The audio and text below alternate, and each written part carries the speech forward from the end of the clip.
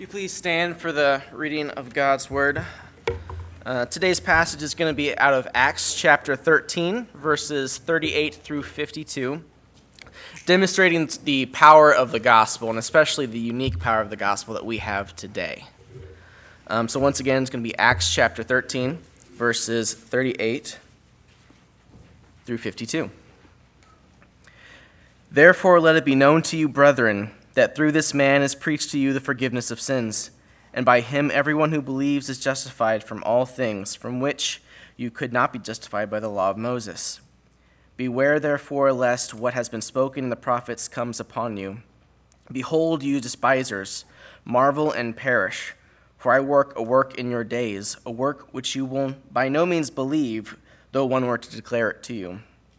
So when the Jews went out of the synagogue, the Gentiles begged that these words might be preached to them the next Sabbath.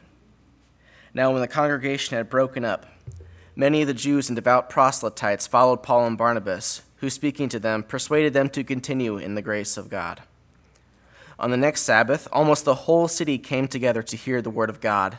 But when the Jews saw the multitudes, they were filled with envy, and contradicting and blaspheming, they opposed the things spoken by Paul.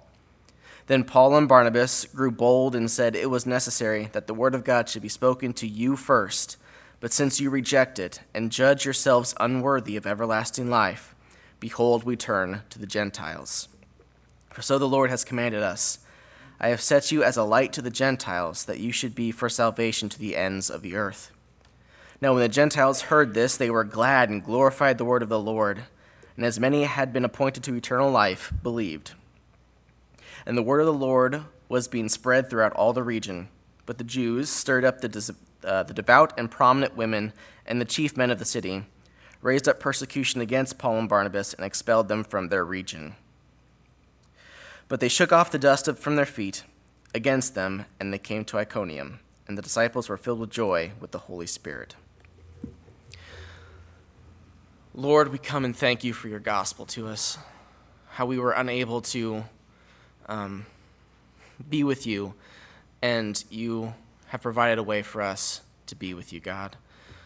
Thank you for Pastor Bruce this morning as he's ready to preach on this topic for us, and thank you for the opportunity we have to shed a light on missions today, God, in the upcoming month. Thank you for all things you've done for us, Lord. Pray this in your name, amen.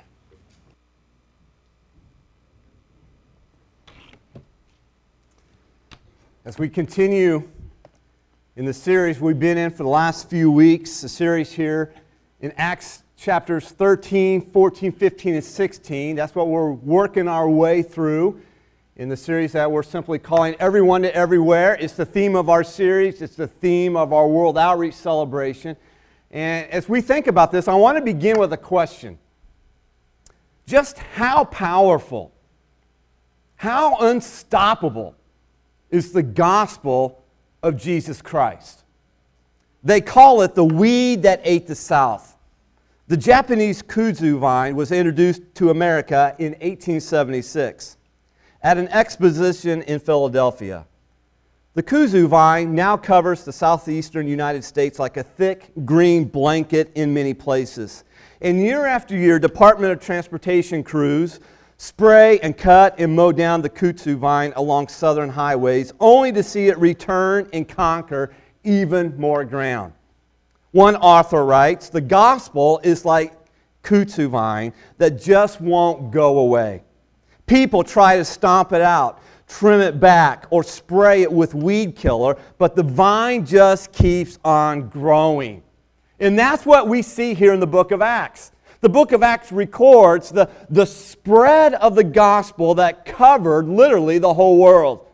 In Acts chapter 1, verse 8, we see the mission that Jesus gave his disciples back then. It's the same mission that he gives to you and I as his Christ followers today. And that is the mission of getting the gospel here, there, and everywhere. And as the disciples proclaimed the gospel, it began to spread. It spread from Jerusalem and then on to Judea and Samaria, and eventually to the ends of the earth. And what we're seeing as we've been studying through the book of Acts is just how powerful and how unstoppable the gospel really is.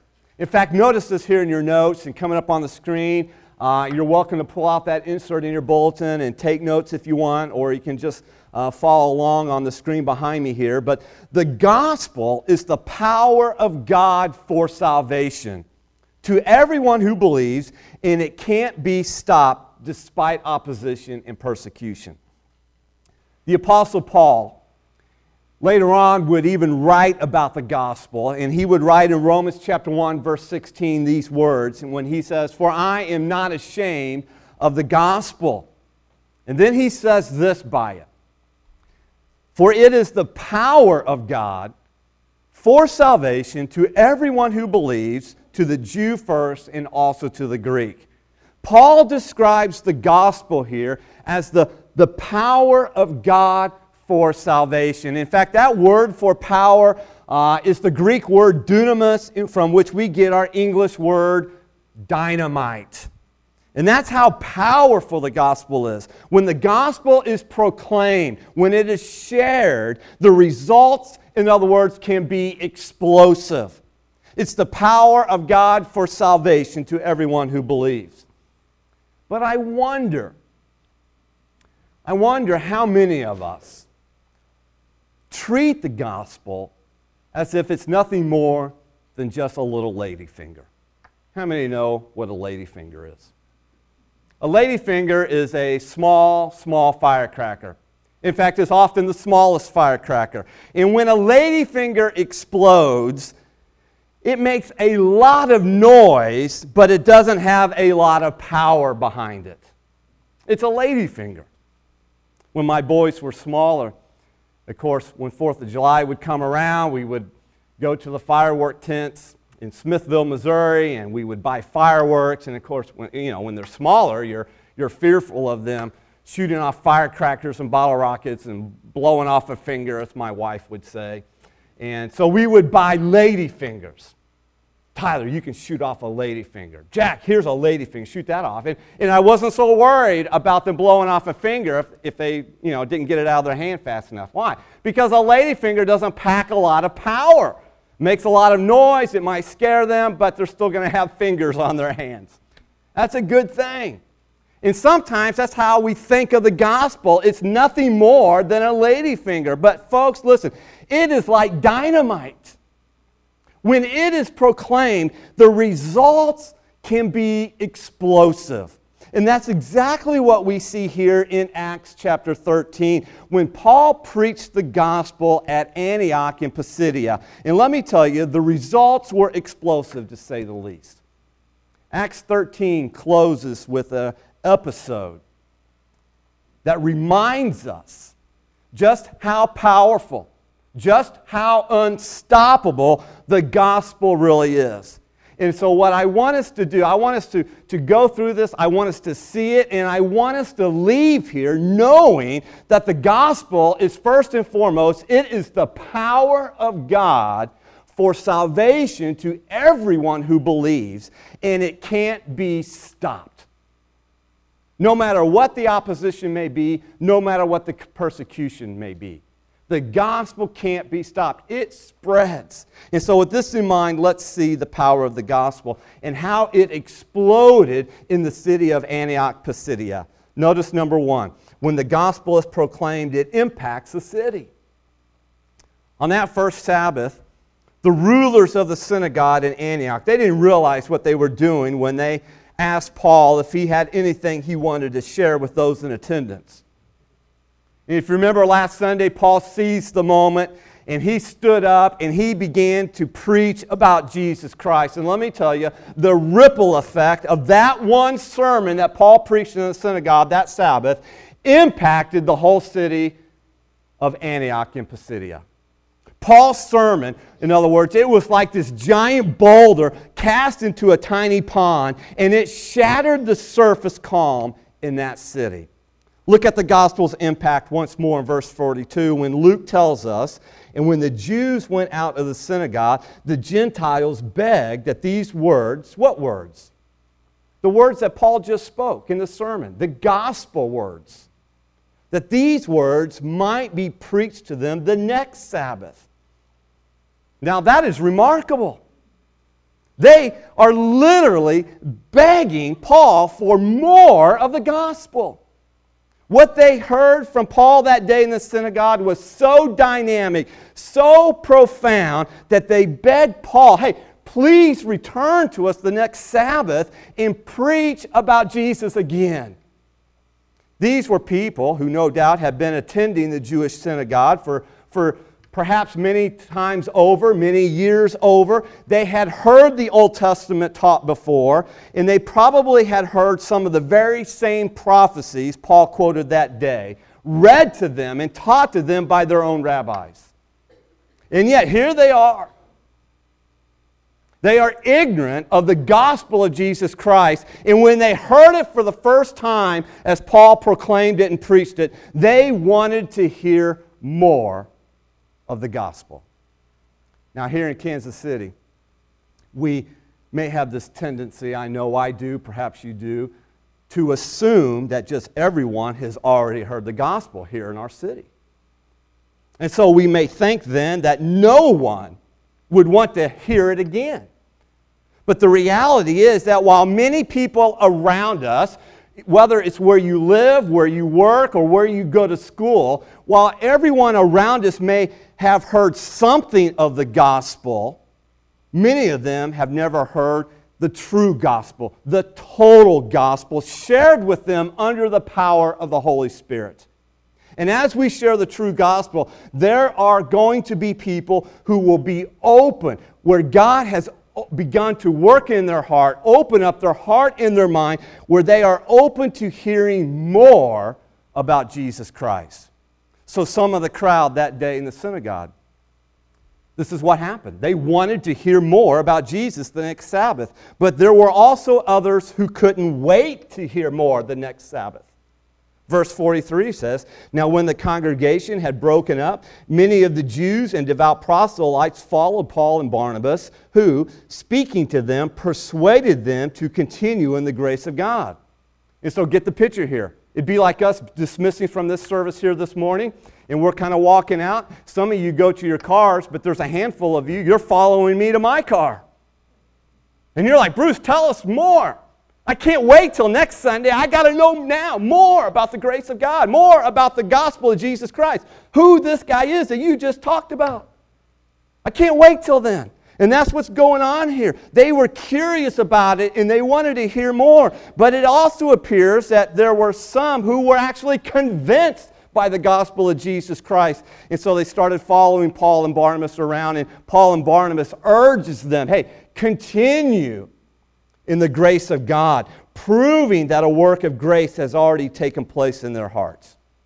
Now, what happens next? Folks, I'm telling you, it is nothing short of incredible. Look in verse 44. Luke tells us here, "And the next Sabbath, almost the whole city came together to hear the word of God." Can you imagine that? Sure you can. Every one of you can imagine that. Because about this time last year, we saw almost all of Kansas City do what? Gather at Union Station to watch a parade and hear the Royals talk. What was it estimated? 800,000 Kansas Cityans gathered together, almost the whole city in one spot, to celebrate the World Series and to hear Johnny Gomes go on and on about the Royals. And so it is conceivable. We can imagine this happen. We just can't imagine that people would want to hear the gospel in this way. I envision thousands of people surrounding Paul and Barnabas saying, "Please tell us more. We are desperate people and we've heard of this Jesus. Is it true He can forgive our sins? Is it true He can make me right with God? Please tell us more about this Jesus." Now, there's no doubt about it. This huge crowd that gathered around Paul and Barnabas, this was certainly a God thing. But that's the impact the gospel can make when it's proclaimed. In fact, notice the impact, if we can summarize it this way. People basically want to hear more about the gospel of Jesus Christ. And what's amazing is that the people here did not come together to hear the eloquent words of Paul and Barnabas. What did they come to hear? What attracted them was the very Word of God, it says. Nothing more, nothing less. In fact, in these 9 verses here, Luke makes this point 4 different times. In verse 44, it says the whole city came together to hear the what? Word of God. Verse 46, it was necessary that the Word of God should be spoken to you first. You drop down to verse 48. The Gentiles were glad and glorified the Word of the Lord. Verse 49, the Word of the Lord was being spread. Now, I don't know about you, but to me that is so encouraging. Because this tells me that we don't have to be clever, we don't have to be polished, we don't have to be eloquent when sharing the gospel of Jesus Christ. Instead, it is the Word of God that makes the impact, not my word. The gospel is God's word, not our word. It's God's power for salvation to everyone who believes. It's not my word. I am simply a mouthpiece that proclaims and shares and witnesses about the gospel of Jesus Christ. And the gospel is the power that impacts people's lives. We just need to seize the moment. We just need to proclaim the good news of Jesus' death and resurrection and the forgiveness of sins and new life that is found in Jesus Christ. And when we do, people will be impacted by the power of the gospel. Now, it is also true, not everyone will want to hear more about Jesus. But at the same time, there will be some who will say, I want to hear more. And there will be some who will even say, I believe in Jesus. I want the forgiveness of sins and the righteousness that you're talking about. Show me how, show me more. The first evidence of the gospel's power that we see here is that when the gospel is proclaimed, it impacts even a city. But then get ready. Because number 2, what we see here, is that when the gospel impacts, it divides the people. The gospel's power was explosive. And in this case, it impacted a whole city. But the gospel's power was also divisive. And in this case, the gospel divided people along the ethnic lines of Jews and Gentiles. There are always 2 responses to the gospel. There is the response of unbelief, and there is the response of belief. And those 2 different responses are often divisive. As one pastor and author writes in his commentary on the book of Acts, he says, and I quote, one of the marks of true evangelism is always that those who are being affected by it are divided. They are either for it or against it. No neutrality is possible when the gospel is preached in the power of the Holy Spirit. And that's the picture we see right here. Some eagerly respond to the gospel, but others vigorously oppose it. Notice these 2 different responses. First is the response of unbelief. And what we see here is that the Jews were filled with this jealousy and opposed the gospel. We read this in verse 45 when Luke tells us, but when the Jews saw the multitudes, they were filled with envy or jealousy. And this jealousy led them to contradicting and blaspheming. And they opposed the things spoken by Paul. And so apparently, not everyone was thrilled about such a big crowd showing up to hear Paul speak about Jesus. Perhaps when some of the regular Jewish synagogue members walked in and to see their normal seat had been taken, they weren't too happy about it. This time the Jewish leaders made sure that Paul didn't have as much liberty preaching this week as he had been given last week. And so they openly contradicted the things that Paul said and blasphemed Jesus Christ. They opposed his gospel message. But here's the question, why? Why such animosity? Why such hostility? Well, Luke says it's because the Jewish leaders were filled with what? They were filled with jealousy.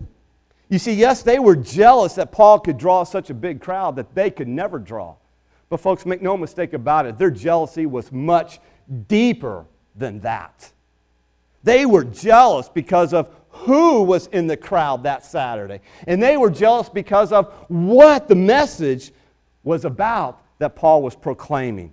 What was the cause of their jealousy? As one pastor and author writes, it was really prejudice.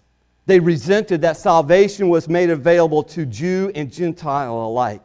Nothing so infuriated the Jews as the thought that the blessings of salvation might be extended to the despised Gentiles. That thought filled them with jealousy.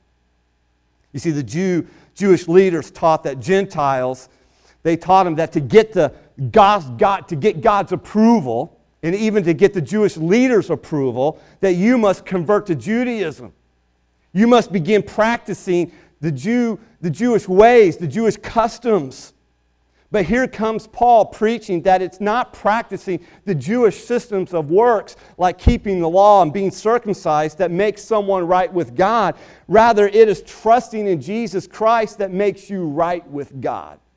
And so when the Gentiles heard this, man, they were like, whoa, right on. Especially the men who were not all that excited about circumcision.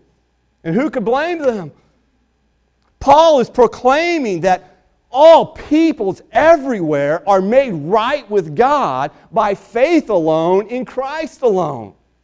All throughout Scripture.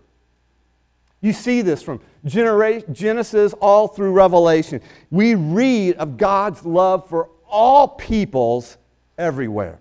In Genesis chapter 12, verse 3, when we read of God's promise to Abraham, where God says, I will bless those who bless you. And whoever curses you, I will curse. And all the peoples on the earth will be blessed through you. And then you fast forward to the last book of the Bible in Revelation 7:9, where the Apostle John writes, after this I looked, and there before me was a great multitude that no one could count, from every nation, tribe, people, and language, standing before the throne and in front of the Lamb. God's purpose of bringing salvation to everyone everywhere. Yes, it started with Israel, but now it is extended to everyone everywhere. Everyone who believes in the gospel of Jesus Christ. But that thought, that the gospel is for everyone, filled the Jews with jealousy. Not only that, this jealousy stirred them to action. They began contradicting Paul's message. They began blaspheming God Himself. And how did Paul respond in the face of this opposition? Well, Luke tells us in verse 46, and this is amazing. I just love this, that Paul and Barnabas grew what? They grew bold. They grew bold in the face of this opposition. That is, they didn't back down. As the hostility of the Jews intensified, so did the boldness of Paul and Barnabas. And notice what they said in verse 46 and 47. Then Paul and Barnabas grew bold and said, it was necessary that the word of God should be spoken to you first. But since you reject it and judge yourselves unworthy of everlasting life, behold, we turn to the Gentiles. For so the Lord has commanded us. I have set you to be a light to the Gentiles, that you should be for salvation to the ends of the earth. Tragically, these Jewish leaders chose to reject the gospel of Jesus Christ that they were hearing. And by so doing, Paul says that they judged themselves unworthy of eternal life. In other words, they brought this verdict on themselves by their own choice to totally walk away from the gospel of Jesus Christ. They have firmly said, no thank you to eternal life that is found in Jesus Christ. Now, what we see here is the important biblical truth of human responsibility in salvation. These unbelieving Jews judged themselves unworthy of eternal life by their very rejection of the gospel of Jesus Christ. You go to John chapter 3, verse 16, a verse that most of you are familiar with, where it says, for God so loved the world that He gave His only begotten Son, that whoever believes in him should not perish but have everlasting life. But you drop down 2 verses later in verse 18, and Jesus tells us in his own words, whoever believes in him, that is Jesus, is not condemned. But whoever does not believe is condemned already, because he has not believed in the name of the only Son of God. And so people perish in hell because they choose to reject the gospel of Jesus Christ and refuse to believe in the person and work of Jesus Christ. And that choice shuts them out of eternal life. Paul goes on to tell these Jewish believers, since you don't want the gospel, since you reject the gospel, we will now turn to the Gentiles and proclaim it to them. This is remarkable here. It's a remarkable thing here is that while some of the Jews rejected the gospel, we're also told that many of the Gentiles fully embraced it, which brings us to their belief. For the majority of the Jews that day, their response was unbelief. But for many of the Gentiles that day, their response to the gospel was belief. The Gentiles were filled with joy and they glorified the gospel. Just because someone doesn't want to hear the gospel doesn't mean that no one wants to hear it. And so as Paul turned from the Jewish leaders to the Gentiles in the crowd, we read in verse 48, now when the Gentiles heard this, they were glad and glorified the word of the Lord, and as many as had been appointed to eternal life believed. So here's the picture, get this. In that crowd, just as this crowd here this morning, there were people who rejected the gospel of Jesus Christ. And by that choice, they showed themselves unworthy of eternal life. But also in that crowd were people who God had already appointed to eternal life. And when they heard the gospel of Jesus Christ, they were glad to hear it. They glorified it, and ultimately they believed in it. In other words, some of these Gentiles responded in saving faith to the gospel. And Luke adds in verse 52 at the bottom of this chapter here, and the disciples, that is these new Gentile believers, they were filled with joy and the Holy Spirit. And of course, we know at the moment of salvation, the Holy Spirit is the seal, it's the evidence, it's the inward dwelling of the Spirit in us that confirms the genuineness of our belief in Jesus Christ. And so their response is belief. And this is amazing. This is glorious. It's wonderful when somebody chooses to receive Jesus Christ and believe in Him. But let's go back to what Luke writes at the end of verse 48. Because there's one sentence here that I want us to look at a little bit. Look what Luke says. And as many as had been appointed to eternal life, believed. Now that's one of the clear statements in all the Bible concerning God's sovereignty in salvation. And as such, it is the balancing truth to human responsibility in salvation that we just saw earlier in verse 46. In response to verse 48 here, one author writes these words.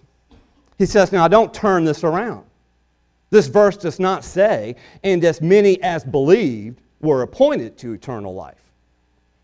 Paul began this message, remember what we saw last Sunday. He began this message by showing them that God is active, trying to reach out to people. It's not people who are trying to find God. When people believe, they are simply responding to the activity of God who is already reaching out to them.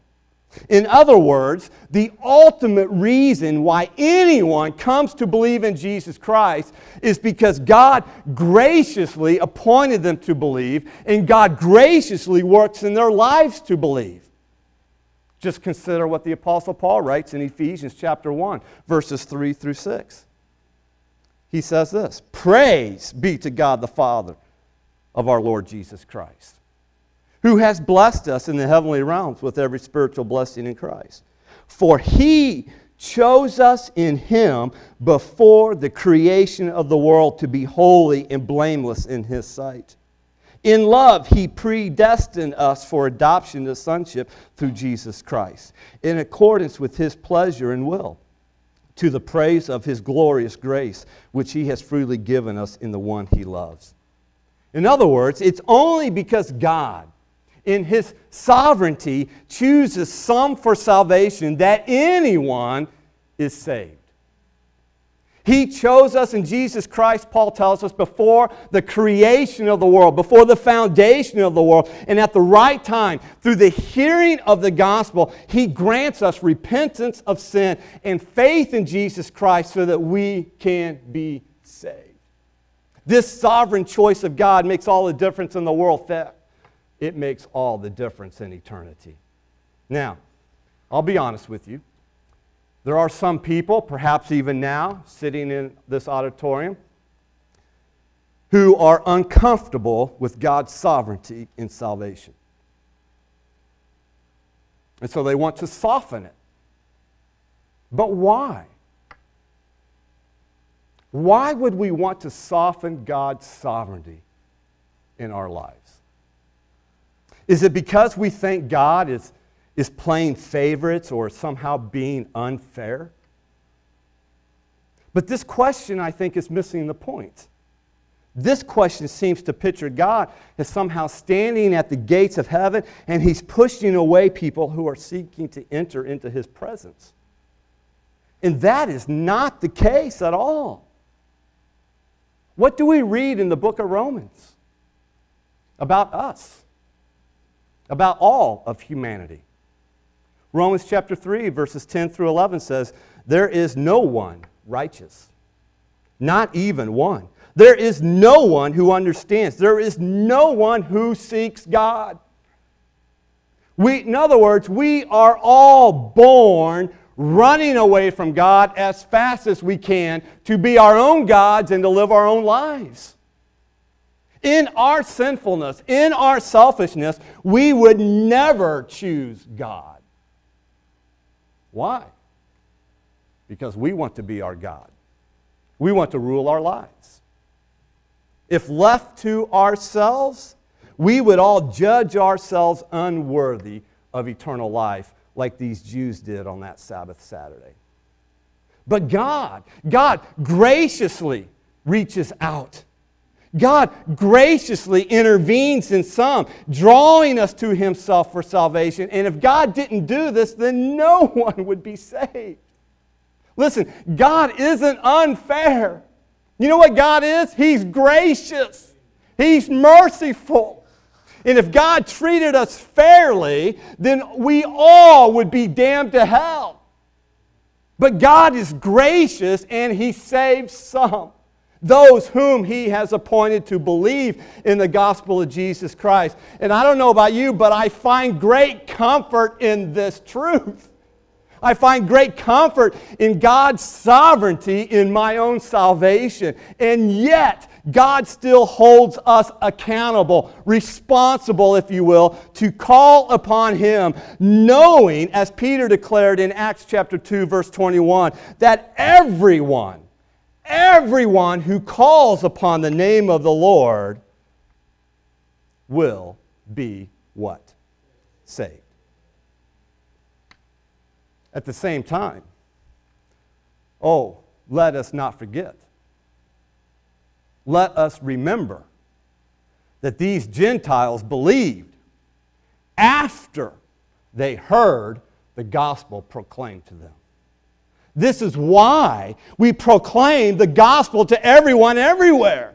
It's why the mission is to get the gospel to here in Kansas City and there outside of our borders, outside of where we live, and to everywhere across the world. Because we do not know who has been appointed to believe. And so we proclaim the gospel to everyone everywhere so that they might believe. What we see next is just more evidence of just how powerful and unstoppable the gospel really is.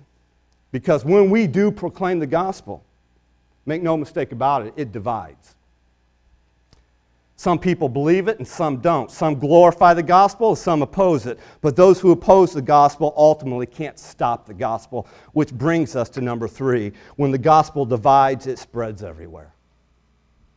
The result of the gospel's power is quite astonishing here. Verse 49 says, "And the word of the Lord was being spread throughout all the region."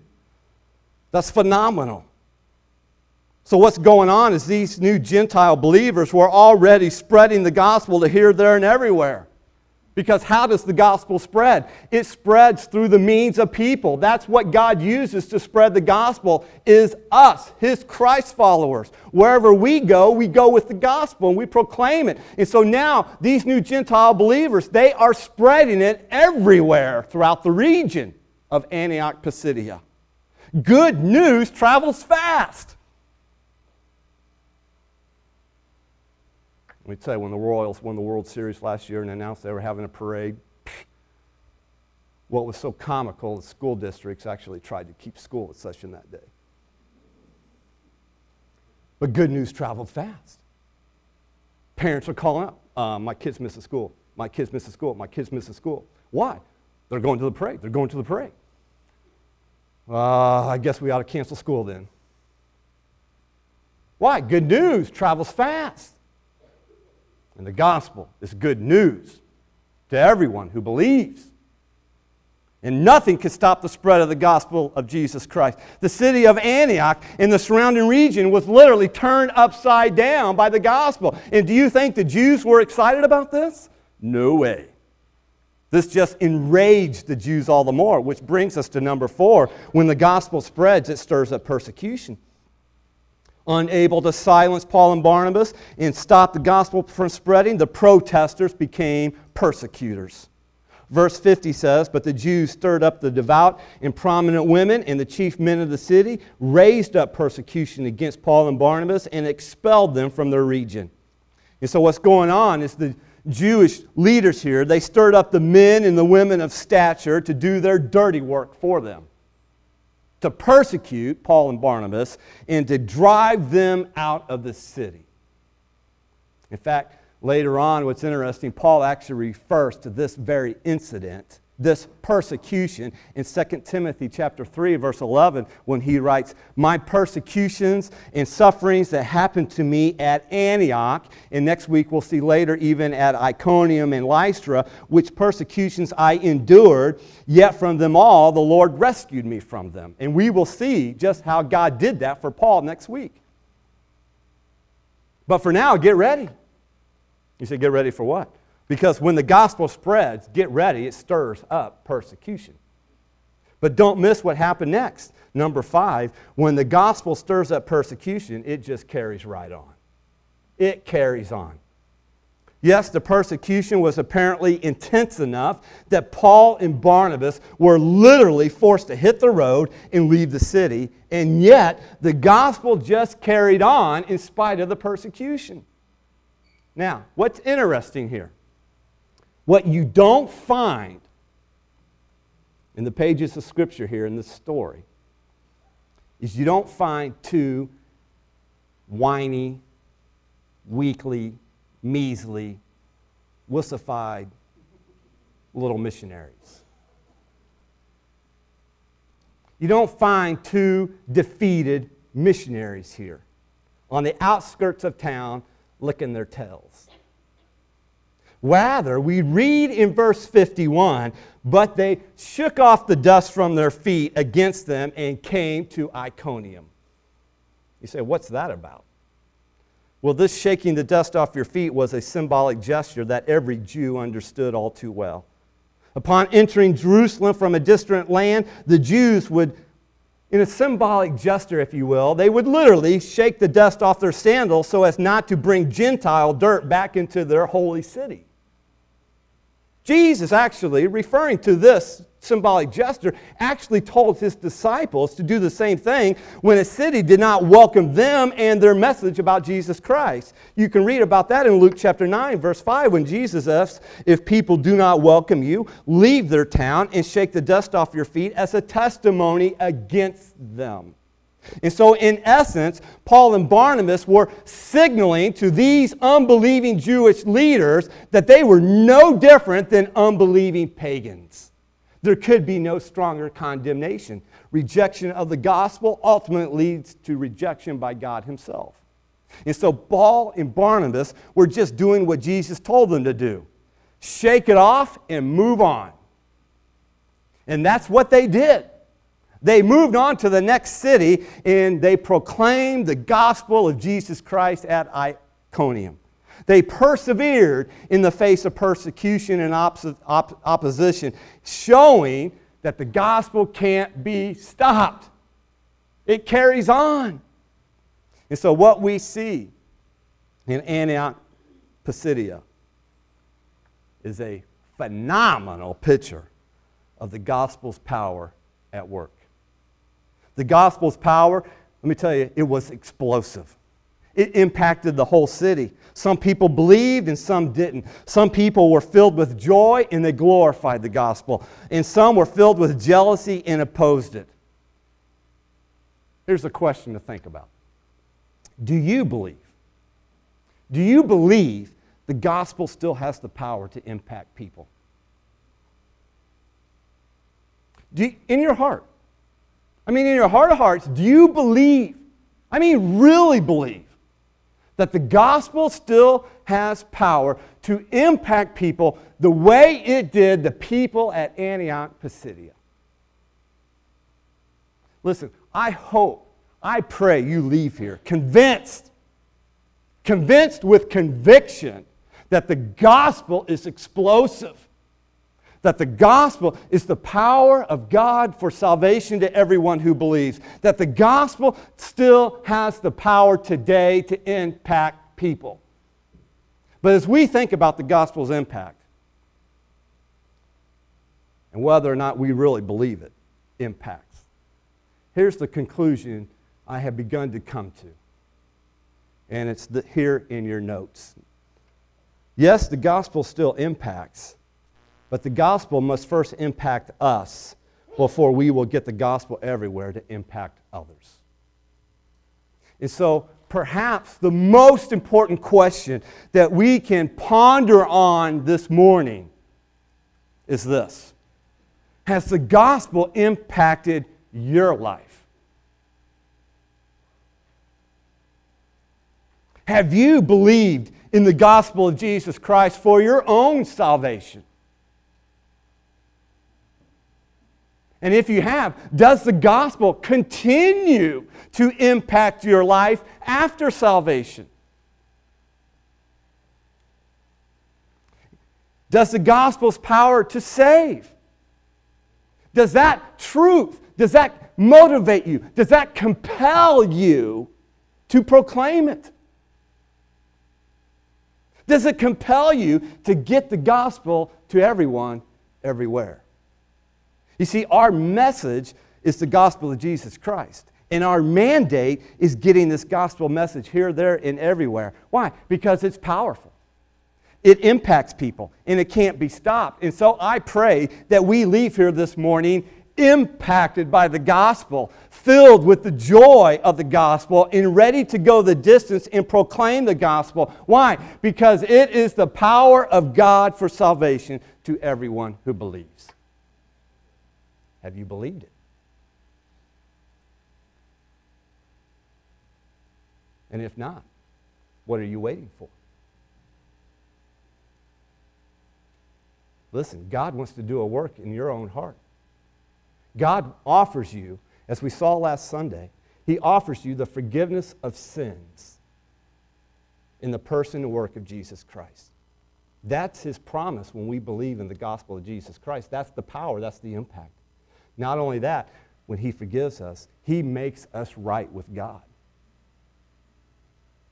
He justifies us. We're declared righteous. That is phenomenal. And so can you testify to that? Have you believed like these Gentiles believed? Let's pray. Father, we thank You for Your word.